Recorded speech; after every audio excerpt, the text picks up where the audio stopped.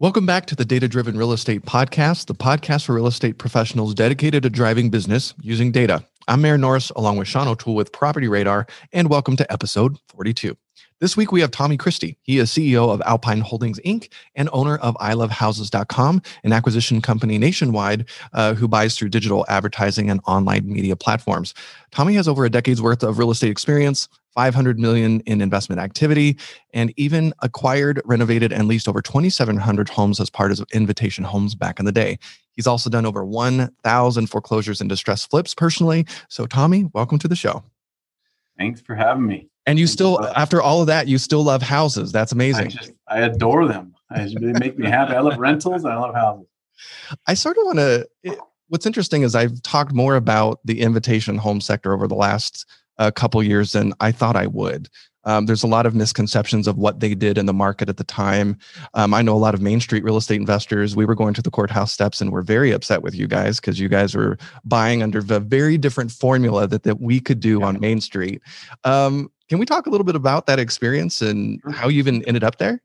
Yeah, for 1 second. I just want to back up because we got lots of people out there watching. Like most people don't know who Invitation Homes is or why it was important or the impact they had during the foreclosure crisis. So let's start with that, if you don't mind, Tommy. Yeah, no problem. Starting there, Invitation Homes was, a player in the institutional space of trying to create what multifamily had institutionalized and to the single family world. So, Waypoint, American Homes for Rent. There was quite a few players there that ultimately saw a clear opportunity, and that opportunity could be quantified as, high yield rent. The multifamily became very, very scheduled. Like you can take stuff down to a LA 4 cap, because they know nothing really changes inside. You got maintenance schedule, you have everything inside your lending. Single family never had that. It was a very, very sparse, separated markets. So I think Buffett first said it. He said, hey, if I could buy 100,000 houses right now, I would. And that sparked just enough of the people who have that kind of money to say, how do we organize talent and how do we organize a model and institutionalize that? And there was a lot of fear behind that, and there was a lot of excitement behind that. And out of Invitation Homes being funded by the largest private equity firm in the world, it's kind of like an easy target kind of approach to it. Like they were like, a lot of articles were written about Invitation Homes, when in reality, it was more about an industry. So they created, there's a single family rental industry as it is. And that is really what quantifies Invitation Homes is how can we build, manage, maintain, and organize and capitalize on this opportunity, which was the 2008 recession. Yeah, and that didn't exist, right? Like large scale ownership of single family homes as rentals, as an asset class for institutional investors did not exist before that. No. So you got to be right in the front lines of that. Yeah, out of fear. Let's go back to, how you got started in the business before, and then how you got that invitation. Great point. So 2002, I got a job selling coupons out of college in a management training program. And then I learned how to knock on doors, and that added a lot of value to sales and the generality of how personal real estate is. And then I was picked up by a local foreclosure company to do that, essentially set appointments for people who understood what they needed to do once they got the appointment. And so fast forward into 2008, I had begun doing my own buy, fix, and sell stuff. And I was on a list of people, really doing enough volume that they could be recommended by Fidelity National Title Company. Fidelity was the major title provider for the Invitation Homes model at that time. And all those powers that be said, I'll refer you to the people I think that could really help you guys build this. And I was on that list with Daniel Claiborne. And the two of us interviewed for it. I think there was probably at least 5 of us that had done that. And they were looking in for the Sacramento region in Northern California. Great point. Northern California. Okay. And the Bay Area was its own region. Sacramento was its own region. But at the time, they had already were driving. It was like, flying the plane while you're building it. So the immediate need to place capital was just so evident. Like they were like, we have to get product inside of this buy box. And I think that's where you started, Aaron, was like how and why is that nobody's going to build a home for $80 a square foot, including all impact fees and all of the horizontal infrastructure. You don't go vertical in Southern California, Northern California, or some of these other markets. So we're buying assets under the replacement cost, easily financed, and the demand for rental housing was shooting straight up. So 3 easy factors there. And they basically said, and it actually was less about me. It was like, can I not lose my money in Northern California? Like that was almost like the angle of, because everybody got hurt in 2008. It doesn't matter what level you were at. You got hurt one way or another. And then you bounce back, So I think there was a fear part of that. I saw Waypoint was a great company and they were building before we were. And I got scared. I'm like, Blackstone's coming and I'm going to be out of business. So we worked it out and it was way better, bigger, and different than I ever had anticipated. What channels were you buying in? It was foreclosures, trustee sale. Would you buy anything in any channel? Yeah, so that's a really great question. I had an immediate ability to take down the trustee sale files. I think that's what really appealed them. I had people in 5 counties. Some guy started a program called Property Radar and leveled the field. And I had, now everybody was there because data was so available. And I looked at it from, they were swimming in a pool that I was not. I was not buying 1990 or newer stuccos, tile roofs. Like the easy ones were going to people that were better financed than I was.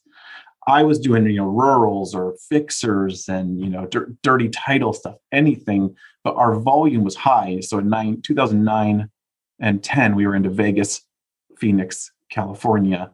We were able to place capital relatively competitively, meaning the margins were still very reasonable before they had compressed. And so when they said, can you get us product? Is there stock in the market? And the answer was yes. So we were locking up short sales. People were closing on short sales, that were 6 months and the market was advancing. And they would close like 200. We would close at like 250. And then we'd be so afraid that someone's going to write an article about how 7 days later, we're paying $50,000 more for a short sale that took 6 months to negotiate. Very PR unfriendly, for us. Like we're overpaying for something when in reality, like where we started at $80 a foot, we are not overpaying for this product right now. Well, having competed against the likes of you on the trustee sales side, a lot of local Main Street investors were scratching their heads like, these guys are going to get hosed. They don't know what they're doing. Yeah. Pissing everybody off because your formula was so different because, at one time we had to calculate how much it was going to go down in the amount of time that it took us to rehab and flip the property. So that's a really weird formula. It's not like great point. 70% minus repairs. Oh yeah. And every month the price is going to go down 3%. That is so, it's very relative. And I think that's what changed for me. I spent investor management is at least 15% of any flip business. You're like, let's just say a deal came through. How am I going to finance that? Is it for me? Is it a partnership deal? Are we equity sharing with somebody else? Like what works for this deal? Not every deal. They're all deals. Some of them are cheap and some of them are expensive. You're in the Bay Area, you're doing a $700,000 takedown and $1 million exit. Those are completely different than buying a $70,000 house we were selling condos in Vegas for 25 grand. That tells you that there was enough margin in that I made money somehow buying it cheaper than that and selling it. Like you could buy, just like your dad has said more than 100 times, like you could buy condos in Vegas for less than a Honda Civic. Like that was 2010. So yeah, the world came back in full cycle. And it was different. I definitely remember all the calls I got as Invitation, Blackstone, Colony, Waypoint started to operate in these markets. And people are like, these guys are overpaying and it's shutting down the opportunity. And I have to admit, at first, I didn't understand it either. And then once I understand that they were buying to rent, and I went, wait a second, right now at these prices, the rent was 10, 12, 15% return on investment. Yeah. And I think most of these guys had a target of 7% or better. So they're like bid it up until it's at 7%. Yeah. The market's at 12%. I mean, that's all. It's tens of thousands of dollars more, $100,000 more than anybody else in the market would buy to flip it. But their goal wasn't to flip it. And all these auction investors had been buying to flip versus buying to rent. And it was like, once that light bulb went off, I went, wow. And it also told me, I think I wrote a bunch of articles right at that time saying prices are about to go way up. Yeah. And what year would you say that was? Was that 13, 12 kind of 14 range? I think started getting the first signs of it in 10, 11, because it was in April of 2010 that I said the foreclosure market's going to come to an end. And I need to start working on broadening beyond foreclosures to all properties and to other things. So that was in April 2010, but our foreclosure business didn't peak until 2013. Sure. And that was ours. That my 12 was our biggest year. I'd created a simple product that was anything in California under 60 grand, I'll buy it. It didn't matter. Like, I don't care how ugly it was or where it was. It was financeable, and the rents would always cover it. And that I had a private money lender that totally agreed. And I would buy 6, 8, 10 of those, put a $600,000 loan on it, get all the money moving back at trustee sale. And Wow. So Invitation Homes came and they're like, oh no, move the combo. Like, we could do $360,000 rentals. And my mind's like, that doesn't make sense right now. Like I'm so much smarter than you, but and it turns out they were right. And they gave me a giant spreadsheet that said, prove this biggest spreadsheet headache thing you're going to have to do every single night to prove this is correct. And that was the model. The model was, at one point in time, everything that is going to auction today will be worth what it was worth when they did a loan on it. Yeah. So when is that? And so they told me 3 to 5 years. And you better believe I kept looking for articles about, when are we going public? When are we doing this? Like, because in my mind, I thought 3 to 5 years, the whole world would be turned right back on again, be perfect. And I thought people were late to the market. And I could name 100 funds started after 2015 that have $1 billion net worth. The world has shifted, and there is a hoarding effect that are going on to these rentals.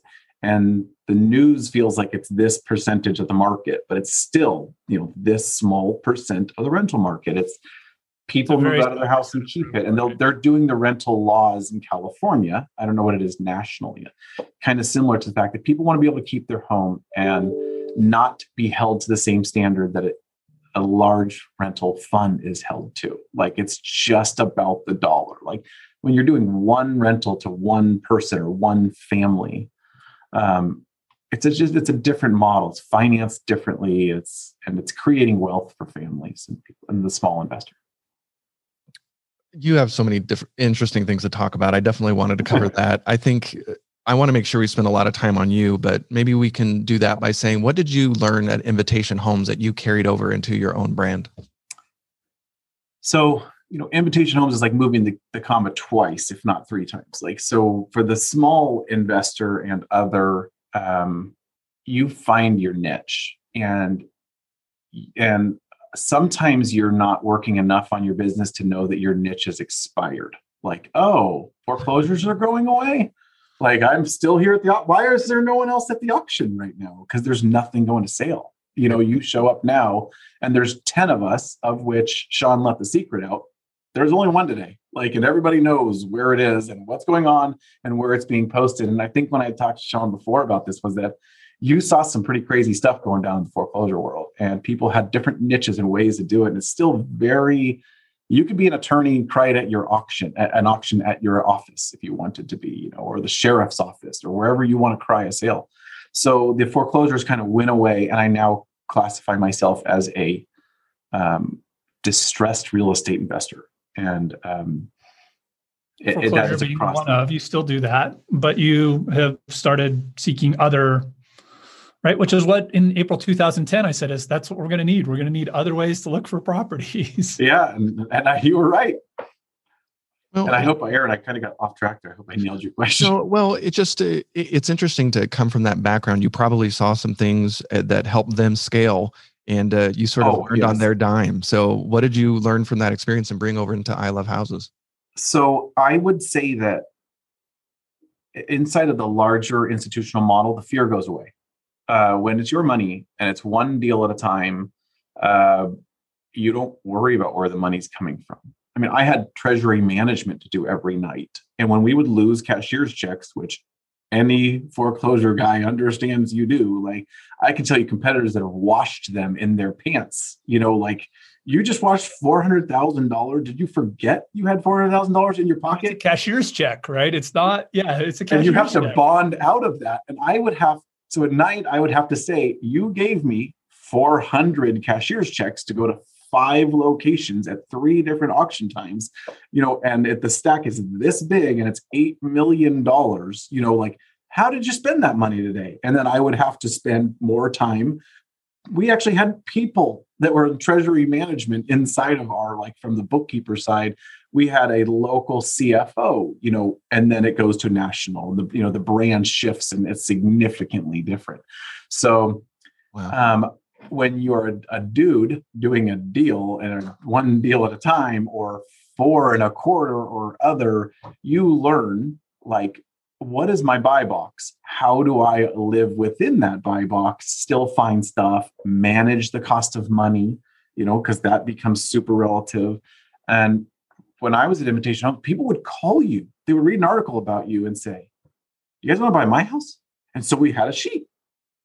And then people will call Blackstone. People will call BlackRock because they didn't know the difference between BlackRock and Blackstone.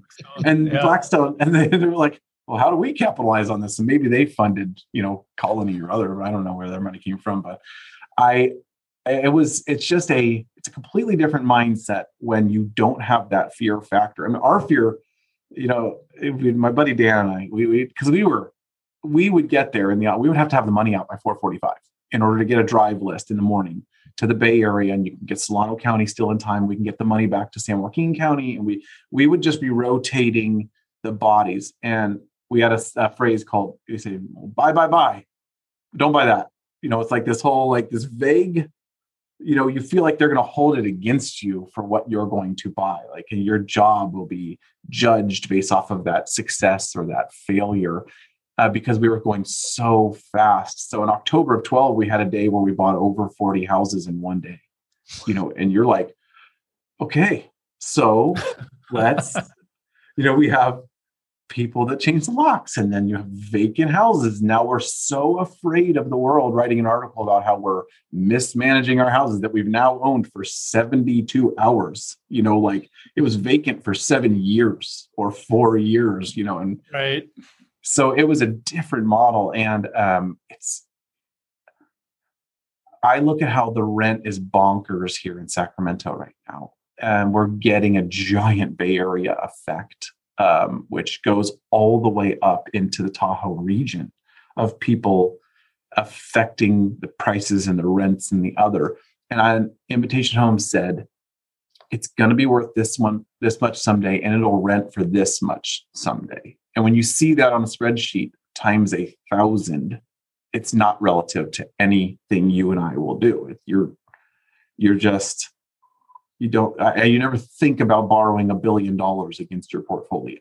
So it's not relative when you're looking at it. And they hire analysts, right? And that's the approach. As if you had a person good enough that they can go out there and flip 12 houses at a time, they're not going to be an analyst for $40,000. So that's why the model matured and you got a lot of good people, and then actually the salary started going up too. So to get a great acquisitions guy and to get some of the, it's totally worth their while that when they turn off their phone at 5 o'clock, like it's off, it's a standard HR.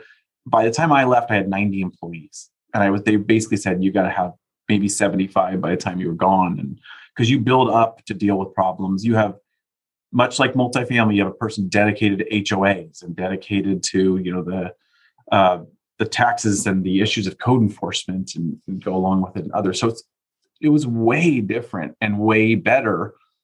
You worked on the management side, not just the acquisition side. You actually managed them and rented them and did the property management side too.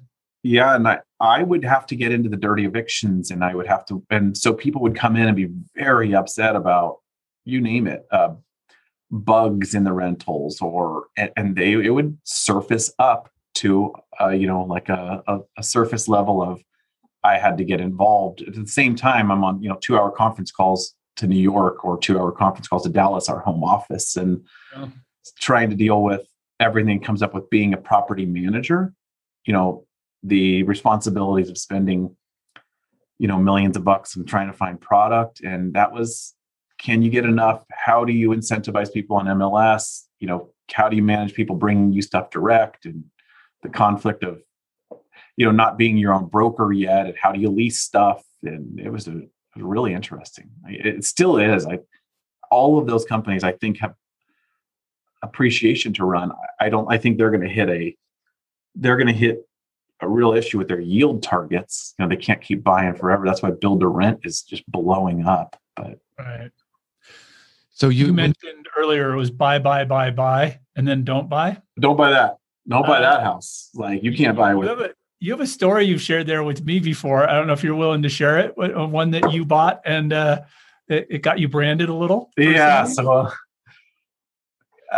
there's a very reasonable amount of ego that goes into the auctions. And Sean had mentioned a guy that almost had it's like the gamble, right? Some people look at it as an investment, and some people just really love the chase and the deal. And, trustee sales are a riot for that, because if you go the extra mile, if you're following 20 sales versus 200 and you door knock everything, they're vacant and other people don't, or the people in there have already broken every fixture in there or other, you can kind of make a lot more educated decisions as you go. You got to put your person pants on, and it feels like gambling down there. Yes. It does. And people, so the very first week we did this, it was the best week for us because nobody knew it was me. I didn't tell anybody. And they're like, Christy, somebody came to the auction day, bought 7 houses. I'm like, that is rude. Those people are rude. They need to not come here. And I'm like, that's me. I just bought those. So if you didn't notice, the mailing address on every single one of those is the same. Like, I still get mail for our California entities here, and I just forward it over. But so I bought, there were guys in the Bay Area were running us up just because they knew we would probably just keep buying. They felt like if I overpaid, I would leave. You'd go away. Yeah. Like, it's just numbers on a spreadsheet. They don't understand that. Like, it's a 3-bedroom, 2-bath, 1,300 square feet, and you're paying $330,000 for it. Like, and in our world, it's a $550,000 house. It's not worth $330,000. You think it's worth $330,000 because you're looking at the next 90 days standard flip model. You're looking at the cap rate and going, it's worth $550,000. It's worth $550,000. Like, it should never be worth $330,000. Like, people are gainfully employed in the Bay Area. There are jobs, and there's a shortage of housing, and it's impossible to develop. So, and we weren't looking at it as $550,000, but we just knew I could pay 107% of its value and not offend our model. It won't be a problem at all, as long as I could stay within, can I pay the mortgage, the yield? And so one of the guys was running us up, and he was bidding on a 50-acre single family in Solano County. So I ran him up and I bought it. I bought a single family on 55 acres. And I want to say, like, and the rents were high. The purchase price was low. It was very reasonably close to developable land. But we always heard about Invitation, right? Like, it has to be like a 3-2 single story, like trying to keep that really tight buy box. Yeah. This is way outside of that buy box. This is way outside of the buy box. So Nobody, so we had regional guys. Some of them were the founders, and these guys would show up and they just need to say, hey, I was in their region, great people, great organization. They're hiring well, they're building this model well. That was their job. And well-run company. And we would audit the purchases. Like, you can't buy this, you can't buy this product. That was always the look you're expecting. Well, when they found out about a 55 acre ranch, home, they didn't give me crap about it at first. They were like, you can't buy that. It was just simple. Then they moved on to the next issue we were dealing with. But when I went out to Dallas one time, one of the guys gave me a cowboy hat. And so I was like the rancher now. Like, and in my world, I'm like, these guys are running us up. Like, I'm from just not like a back off, but like I can buy whatever I want. So we bought a 4,500 square foot rental here in town. And those guys were like, well, it's not in your buy box. Like, what's my buy box? Like, I have $5 million in an envelope. You tell me about my buy box. Why did you decide to end up leaving? It was perfectly timed. I was buying and then property management when you plateau. And so if I wanted to stay, they would have found anybody who wanted. There's still Atlanta's still there. Alicia is still there in Atlanta. And she took on, I just saw an Invitation Homes blurb that she's now got a national role. And I was second to go. I want to say Vegas was first. They timed out. They had a very tight buy box, maybe only 1,200 houses there total. And like, for instance, Tampa and Orlando. And they were still buying when we weren't. Like, it's just the mortgage cycle was different than the trustee sale cycle. So we got a new COO and she said, your wife's pregnant? And I said, yeah. So when's she due? I said, October 15th. And she says, okay, I'm going to exit you on the 17th. And so my 5-year vesting, I got to shave almost 3 years off of it, still get all the upside, but majority of all the upside there. And she just knew they were converting to a property management company now. They still are an acquisitions company, but it could be run national and the volume wasn't there to support my salary and bonus structure. So after your exit, did you immediately launch I Love Houses? You know what? I did, but I didn't do anything with it. I launched it. I took 3 months off to be a dad and just try and figure out what I was going to do, because I had a major identity crisis. Like, I've just reached a level of success in a growing region. And like, I could apply that. I could jump on. I think Blackstone was launching a single family rental loan business at that time. And they were, yeah. And each of them, I remember, kind of looking at Open Door thinking, you guys are late to the model. You guys are late. And then, of course, they're a technology company that's growing like crazy. And I want to say they got like a multi-billion-dollar valuation recently. And much like, I don't know everything in the world, I didn't see your skills. They're a perfect fit for going out and helping acquire homes and getting them through that process and the rest, right? Like so for sure. So I didn't know what I was going to do. Lots of places to play. I still didn't know. I still don't know. Like, I guess it's I get the shiny object thing going, but doing it in volume was really fun. It's just, but buying a single family house, you can decide whether you keep it for the rest of your life or you fix and flip it or other and being self-employed and, kind of controlling your time and being a dad with young kids. I felt like getting back into, the 65, 70 hour week of trying to build something bigger was not a good fit after doing that. My wife gave me X amount of grace. I think I had used up all my husband points at that point in time. So. Well, kudos to you. I mean, it's not always an easy transition to go from trustee sale buyers, and in my experience, are very different from sort of what you've gotten into, going after equity sellers, things like that. So can you talk a little bit about who you're targeting these days and how? Yeah, great point. Recently, I found that, being in, I think it's my 18th year, or so doing it. So I've got a lot of great relationships. And the biggest difference for me and what we're targeting now is some regions are actually getting far better yields for us, like Tampa and Orlando, and places where we can partner with people, or we can get reasonable product and just work off of previous relationships we had built, to move and do the same thing in other markets, but get the necessary yields we need, or more the velocity of, because you could turn a house in 6 months and have a day job and do 2 deals a year and make a great living, a great income, out of that. And our volume right now for what we're targeting with the digital ad spend and the Google AdWords and creating that funnel is a bit more about spending money on building the funnel, less on buying sell your house as is, or less on buying the words about sell your house faster. I mean, everybody's looking at how you diversify yourself from it, but if you know your threshold of what you can spend and what you can manage, currently the constrictions on our market are, do you have the staff? Do you have a contractor that will allow you to do an extra 10 deals a year? Like, do you have the finance, behind you, backing you, that you can afford to do that? Are you able to? So we target, right now, we're just targeting having houses at all. Things that we would usually call a $50,000 flip. If you have something available and the market tells you they're not willing to pay you what you think it's worth as is, you can always flip it.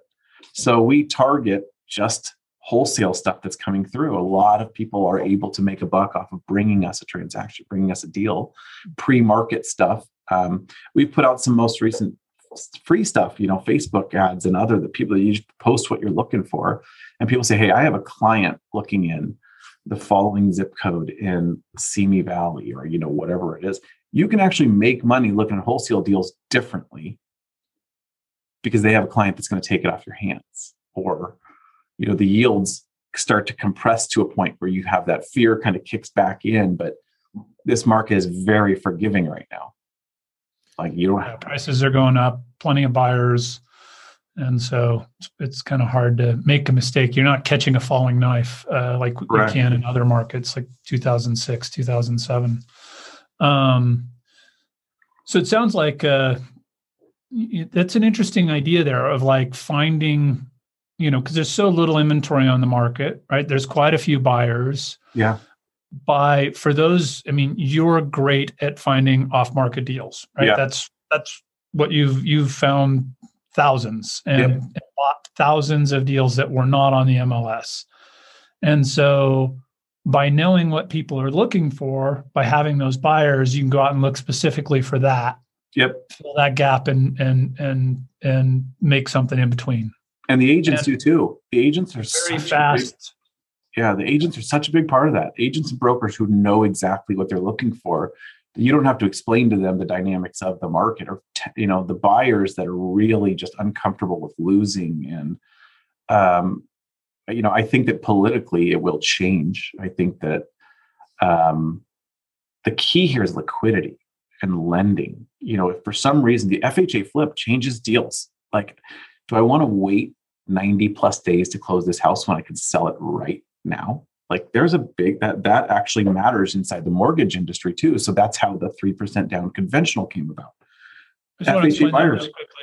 FHA has a rule that they won't fund a property that was purchased less than 90 days ago. Like, basically, it's kind of an anti-flip rule, because they're worried about flippers making money, I guess, or trying to defraud the FHA. But I think it's a ridiculous rule in a market that's moving quick, and in a world where folks go out and find hoarder homes and other things that FHA wouldn't finance anyways, and then they go clean them up and get them to a point where FHA can actually finance them because they're now cleaned up and title issues are fixed. Why does it matter? Why is 90 days suddenly some magic anti-fraud number? I don't know. Yep. And then so you take a buyer and you trace them through the model. Okay, well, you can't go FHA. You're not a vet, can't go VA. Now, you don't have the down payment. And then there's that, it's like, it becomes, they were incentivizing people with paying you $6,000 for 6% of a purchase price. when that goes away, there's this huge fear, like, oh no, like without the buyers, no one's going to buy houses from us if they don't get a free 6% tax write-off or credit. And so the financing hasn't matched the emotion of the market and kind of where this stuff is going. And HOAs will squash deals because you have to get into stuff and you have to be pre-approved by the HOA. There's a lot of weird filters that go into who gets to buy these things. But for right now, if you understand how you're buying it or how you're going to exit out of it, we're taking really tight deals right now that are not penciling tight. Like we are making great money on them because the market's giving us gifts, but it has nothing to do with us. We know the product. It's a 4.2 single story, 1,600 square foot house on a court. But when the market is flying, it could be on the busiest street. The fourth bedroom's upstairs and it's at a 7-foot ceiling, and people are like, I'll take it. Like it's got 4 bedrooms. I want that house. That's my dream house. And suddenly the market's making investors feel like we are the best investor. I'm the best flipper that's ever lived before. That's not. Which markets are you working in right now? I would say, so we have 35-ish flips going right now. So that includes stabilization of rentals. I started buying in Memphis and Arkansas and Tulsa, places where I found people that wanted to work with us. They just said, I got the contractor based on this. If you're buying rentals, or if I got, we can flip stuff together, or other, like when we kind of vet it out, and you use a Evernote or WhatsApp or whatever to communicate and send photos and have a great process, it brings it tight. Like a lot of people get worried about buying out of state, and you can't drive by it, so I'm probably stabilizing maybe another 10 rentals out of state right now. That's Tallahassee, Tulsa, Memphis, and all the supporting communities into Arkansas that are surrounding Memphis. And I love that stuff. And then I have maybe a dozen full-time flips, and flips are at any given stage, waiting for occupancy, in rehab, pending sale, inside of California. And then we have some in Missouri and Florida and Texas. But actively, at least 20 of those are in California right now, from San Joaquin up to, northern Butte County. Yeah, it's interesting. We see so many folks like yourself that have gone and said, I'm going to expand and go to other places besides California because the model that they were using wasn't working. And then you see folks like Aaron Mesrillo, who we've had on the show, who I saw a post from him on Facebook this morning, is like, I'm now not buying it if I can't drive to it in 5 minutes or something ridiculous. Yeah. Or he's like, he said, if I have to look at a map to see where the city is, I'm not going. I'm not buying it. But I'll take those scraps. I'll take that stuff. Like it's a trailer, and it is 90 minutes that way, and it is a windy road, and the fire insurance is really challenging. I'm like, how much is it? I'll take it. And we've got some amazing deals rural, because people are like, I'm not driving all the way out there. Right. And you're the guy willing to go, and that makes the difference. Yeah. Yeah. And it is, maybe I haven't graduated, let's say Aaron, to that point where I have enough volume that I can eliminate those. But I really like stabilizing stuff like that too. When you get a lower purchase price, it's a whole lot easier to get lending done because you can leave less in the rentals. And I just feel like even the manufactured home industry is not delivering these amazing, affordable products that people would hope they are. It's by the time you get a foundation underneath it and a porch built on it and attach the AC to it and they're covered, it's like, it's faster, and they have so many benefits they offer in the world. But there's so much demand, you can't blame them for not taking the cash, right? Like, so the promise was there. I think the promise still is there that it could be a lot less expensive, but somebody's looking at, okay, I'm going to spend $300 a square foot for site built, right? Oh, but I can get this product over here and I can get it in half the time. Mm-hmm. I'll pay $300 for that. And so if you're that modular builder, right, you're going, yeah, I'll take your $300. It only cost me $100, but sure, let's go. Yeah, buyers are finding them that way too. They find out that someone else is selling their manufactured home online. The lending laws are different, and there's just so much that goes into just buyers are getting a lot more savvy onto what they're trying to find. And I see a major change, shifting there. That not that we've reached a level. I just think that within inflation and the cost of materials and some of these other things, we have a consistent floor that's going with replacement cost that really won't be changing. And I really like that sub 250 market because it's $30,000 water meter. Hard to get back. It's going to be very hard to get back there for any of that less expensive market. Yeah. So that's kind of, I found a niche in doing that too. Before we came on the show, I think you mentioned you're doing land development as well. So as a distressed real estate investor, you don't really get to choose what you do. You look at it like, I like that deal. I'm going to do that deal. I'm going to buy this house, put an ADU in the backyard, and I'm going to sell it. Or I'm going to split off a lot and keep the lot. Or, I have a trailer park that we bought at sale. I'm not a trailer park manager by any means, but I love it. I love the park. I love the rents. I got a FEMA lease on it, So when the land came through, we do tax sales too. And it was perfect. It's an L-shaped lot and the property next door was boarded up. So if I could acquire that, I'd get more density. It was a reasonable, purchase price. And I really have the opportunity now to exit out of stuff I bought for 30 grand, 1031 into something better. And it's a perfect opportunity to kind of build to rent. But if I can't afford it, I can at least build the pie, cook it, and sell the slices and keep my own little slice of that. And that's how I see the development play is I'm not going to be competing with a $5 million piece of land for the builders, but I can bring 4, 6, 8 fourplexes to market. And there are people who will take that scheduled rent, get a simple Fannie Freddie, loan on there and get a brand new rental. And I, it's easy to be part of that when you understand the cost associated with it, when you have a team you've built that'll help you make an educated decision. And I think coming almost back to Invitation Homes, I think this is one of the things that I think so many people missed back then and probably still miss today, right? And I think to some degree the politicians miss this too, right? Around why are these folks are coming in and stealing the opportunity for home ownership and the rest. And it really is kind of a simple equation, right? So if you built a business and you owned your building, right? And then you retire, you're 70 years old, 65 years old, you retire, you sell the business, the people don't want the building, right? You sell the building and you just want something that is super easy. And, if you get a 4% return warranty on that money, it's probably, my mom just sold some property and I did an analysis, not on her purchase price because it was forever ago, but on the current market value, she had a 1% return.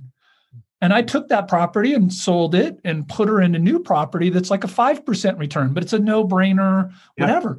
It's 5 times the income for her. Yeah. Right. And people go, oh, I'd never pay a 5 cap. And you're not understanding where this other person's coming from. Yeah. And so if you can recognize, but there's the issue there is they want it to be perfect. They don't want to they can't rehab. My mom's, 84. She's not rehabbing a property, right? She's not doing anything. I could do it for her maybe, but I'm busy. I don't have time to do that either. I just want to buy something perfect, done, easy, tenants in place, turnkey. Ready to go, turnkey, right? For her. And that, if you look for those things, that's a big opportunity. And that's what I keep hearing from you, right? Is you're seeing these gaps. Yeah. And when you find those gaps, whether it's right now, these buyers that can't find anything, well, let me go find something that maybe they couldn't buy because it's not financeable until it's cleaned up or this issue's taken care of or this title thing's taken care of. And it's not a level playing field because if you look when Florida kept running on on auctions, California, we were done. Right. There was just not the volume there. And now the mortgage states needed 18 months to catch up to that. So when you look at the jobs going to Huntsville, Alabama, and you see conforming multifamily there, which that's my free tip of the world is I love Huntsville, Alabama. You look at these fourplexes that were built as fourplexes and you're like, oh yeah, that here is $800K. That product there is still $325, and then is a scheduled rate of return. And you look at it from the cost segregation study that you're going to do on that, and get a giant offset of your taxes up front, a bonus depreciation. It's different than your mom's like bonus anything. I get a 10-year warranty on a brand new, fourplex. I look at it as I'm going to take I'm taking a existing product and I'm playing a cost. I'm actually adding value to my personal income taxes by doing a cost segregation study.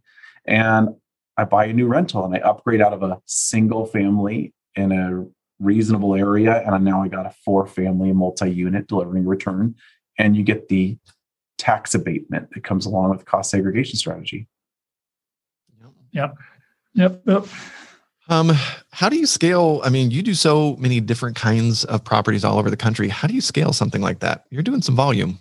It's transactional. You grow slowly, and some people grow too fast. And I would say in 2008, the people who in my industry who got hurt were the people who had unlimited amounts of money, and it was purely speculative. So I believe that, right now I bought a 4.2 single story this week in Sacramento for $350. I think it's worth $450. So as is, it will rent. I could do, I can get a Fannie Freddie friendly loan on that thing. I have a dual exit on this property. When stuff was worth $500,000 at $500 a square foot, a new build in Somewhereville, and the rents are only $2,000, you don't have that, that luxury. So by scaling up slowly and not taking on unnecessary risk, you remain an investor versus a gambler. Like if you're like, hey, I foresee the jobs are going to come and they're going to come here to California. Like, okay, you see that, right? Oh, and when Tennessee and Texas are doing campaigns to pull our businesses away, it's a supply constrained market we're dealing with here. If you are gainfully employed and you want to do your first rental, your 10th rental, your 5th rental, Fannie and Freddie are like, that's fine. Do you have reserves? And how much are you putting down? It's so simple. Have you hired a property manager to handle that for you? They take all the science out of it. So you buy it. The most motivating model for me right now is the BRRRR model, the buy it, rehabilitate it, rent it, refinance, repeat model, the BRRRR model. You hear a lot of it on Bigger Pockets and with David and Brandon. And if you can live in that world and do one deal at a time, you're scaling up your rental business. Or if you can get with the realtors, the agents and the brokers and say, this is very specifically what I'm looking for. If I have to look at 25 deals before we make one offer, or make 25 offers before we get one deal, are you willing to work with me on this? And the agents and the brokers will facilitate that growth. And you meet people and you tell them the truth. This is what I love to do. This is how we do this. And people will bring you stuff. So scale is built transactionally unless you are building a business to scale. If your goal is, I got to get to 100 flips, that's a different level of scale. For the relative investor who wants to be an operator inside of this space, do I have the people surrounding me that are going to help me succeed at this? Construction management, the finance side. It is a big part of rehabilitation and cost of money that will affect your business. If it's all your money and the risk is way less, that's not really, something I'm looking at from scaling from that standpoint. But for the people who can do one deal a quarter, or who are gainfully employed that want to do one rental a year or one rental every 6 months or something, and the BRRRR deals, that stuff you build on your current success and you build on your comfort level. Like I'm not buying 100-year-old remodels or restoration projects. We're buying, in Arkansas, we're doing 1990 or newer single family houses, sub $20,000. And they're out there. And people are like, $20,000? Like, did you say $20,000? Like 90 or newer. Yeah. Wow. one of the things I think a lot of people, especially that go, oh, I want to buy distressed, is they don't understand, on this is a scale issue, they don't understand how many properties they have to look at to buy one, right? Yeah. And I used to say when I was in the trustee sale business, I'd look at 50 properties to buy one. Where are you now in that kind of, how many things do you look at to buy something? The season we're in real estate, it's higher ratios. So I would say in the MLS world, I tore 25 to 50 for one that I get. It is, but it does not mean there are no deals on MLS. That is one of the the objections you hear. People are like, oh, there's no deals on it. Like, there's just stuff that can't be financed or has hair on it, or people just don't understand the dirt value underneath it. There's so much there that if you're looking at, but that is a grind, right? The KPIs associated. That's a perfect example, though, right? All these people that say there's none of this, yep. Right? They're just not understanding the work it takes to find them, right? I mean, that's so awesome, and it's such a thing we deal with every day with folks who are like, I called 2 people and both said they weren't interested. Yeah. I'm like, call me back when you called 50, right? Yeah. And Go ahead. That, so when you buy a house on MLS and you beat the system, right? You were the only guy who got a deal on MLS this year, they think, right? You're fixing it up. Neighbors will come to you. Like, I'm talking a $6 vinyl sign in your front yard that is like this. Hey, we buy houses. And like, people will call that phone number because they're the neighbor. They want to know how much is it going to be sold for? How much did you pay for that? And if you put inside of the data that even Radar gives you, it's like you can find out who all the neighbors are, send them a postcard for 50 cents each and say, just bought this. We paid $350,000 for it as is with a problem tenant, whatever you want the message to be. People will acknowledge that you're doing it. And so you get the ball really starts rolling on, people there in front of you. They want to work with you. They choose to work with you. And the MLS thing is like, it is a grind. The KPIs for advertising in Indianapolis, it's like $1,250 a deal. Like, if you pump $3,000 into advertising, you're going to get either 1 or 2 or 3 very reasonable deals out of that, from what a buddy of mine who's got it seasoned out there is saying. But do you know what a deal is in the first place? You're like, oh, Zillow says it's worth $160. Oh, well, what's it actually worth? Are you working with someone on your team to do that? So we get inside of advertising, it's more like 80 calls, 8 offers, and it gets you 1 to 2 deals. And, the KPIs there for advertising is more like, it's a real win would be $2,500 striking price, per lead that you close on or something. But it's kind of advertising. It's kind of ranging between $3,500 and $5,000, depending on, are you paying more for advertising based off of who else is buying and when? And that's a real fluctuation of how you do it. But our strike direct mail, like I found 5,000 to 10,000 pieces per thing per what purchase. What are you seeing there? Inside of direct mail, I haven't done it in years, but it was very, what I loved. I want to go back there because the digital buyers click on far more websites or other before they find you. The direct mail is, they may have gotten 10 advertisements 10 days in a row, and the one they got that day or other is the one in your hands that speaks to them for whatever reason. They're not shopping for more use. Sometimes some people will set all the mail aside and they'll have 10, they'll look through them and decide which one they want to call. However that happens, I think it's more of a level playing field. There's not like they're actively looking at 10 other people doing exactly what I'm doing. I've really had success with that mail, but we just haven't been doing it in the last couple of years. How when it comes to the KPIs on the digital marketing side, how important are really good lists, or are you sort of just targeting specific terms that people are searching? It's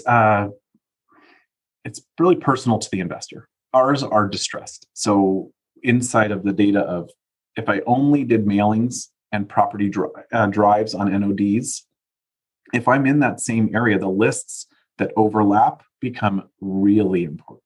Like, do you have a code enforcement, a blight list that you could apply to that? Can you apply the USPS vacancy list to that? It'll ring 3 bells. You could probably surface 30 houses out of a list of 300 that are on all 3 lists. And that becomes the science behind the data is like, how many more can we, like if I only had to look at these 30, like, could I target those personally? Then you have no cost. Can I do those drives or can I pay for those drives? There are companies right now that you can pay for a photo of a house. They'll go in and open it for you. Like there are rental companies and listing companies that will let you list your home and you could pay a realtor to show it for you.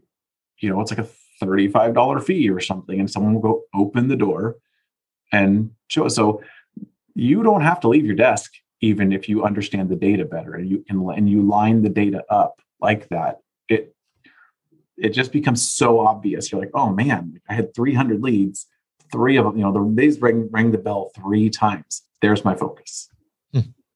List stacking. Hooray. Yeah. That's right. Segmenting, just kidding. What everybody else calls list stacking, we just call criteria. You just keep adding criteria. Yeah, just keep adding criteria. And you can eliminate at that point in time, stuff over $600,000. I mean, I have a stellar resume breaking even on flips over $700K. Like it is not the Bay Area market here in Northern California. Like at like 700 the last few years, people are like, oh, that's a little pricey. Now like our move up market is now like at 700, but you look at something like, oh, it's worth 750. I'm buying it for 450. Well, you put 150 grand into it and carried it for 9 months, like the margins just start going, start dying. Yeah. Lots of surprises in the supply chain for doing repairs. Not fun. Yeah. We are about out of time. Is there anything you're really excited about this year as far as opportunity? I think the real game changer for me is tax strategy. I really feel like for people that are getting into why you're buying it, you really can think and differently. People that need the write-off, that are buying their first commercial property, they're getting out of residential into commercial, buying their first rental or other. What you buy really matters, like, and how and what its price point is and how it cash flows according to the seed you're planting. People really don't see the fact that you can sell that duplex in 5 years and buy 10, 15 units out of state, or other that are cash flowing even higher or better or different. You graduate piece by piece by piece by using the tax strategy for your portfolio. It's much more than one single family rental you own that you get to drive by or other. If you can take the emotion out of it, which I cannot sometimes. Like I'm like, oh, I bought this thing so cheap and I love the tenants and they have a great dog and your kids are going to the high school, or like if you can sell something just like what Sean had mentioned, it's operating at like a 4 cap if you consider what you paid for it or whatever. If you can unlock that $250,000 in equity you have now in a property and have that working for you also, there's really a strategy to doing that every 2 years or 5 years or other. So I'm looking for people that invest in me and other that get the benefits of that when we co-invest, or people that loan us money. Some of the stuff we're doing so well right now is choosing what we're keeping and how and why we're keeping it. And can you tell that story to people that understand it? And tax strategy is something that is just really deep right now, like for how much of a benefit you can get out of it, that you proactively instead of reactive tax strategy is so much different. Okay. Well, if people would like to reach out to you, where would you like them to go? Email's best. I mean, my LinkedIn is great, there's not a whole lot of Tommy Christie's in the world. I'm not a Jim Smith or anything, but you'll see my shiny face on there with my cute little shirt, or Tommy at ilovehouses.com. Okay. I will make sure to post all the links. Really appreciate your time today, Tommy. All right. Thank you, guys. Thanks, Tommy. Thank you for listening to the Data Driven Real Estate Podcast. You can find show notes and links to some of the resources mentioned in the show at datadrivenrealestate.com. Click that Join the Community, and you'll be forwarded to the Property Radar community where you can ask questions about the current show and even see upcoming guests and ask questions there. We'd love to engage with you in the community, so check it out. Please don't forget to like, favorite, subscribe, and share on your favorite platform where you're listening to the show. It helps us out a great deal. Thanks for listening, and we'll see you next week.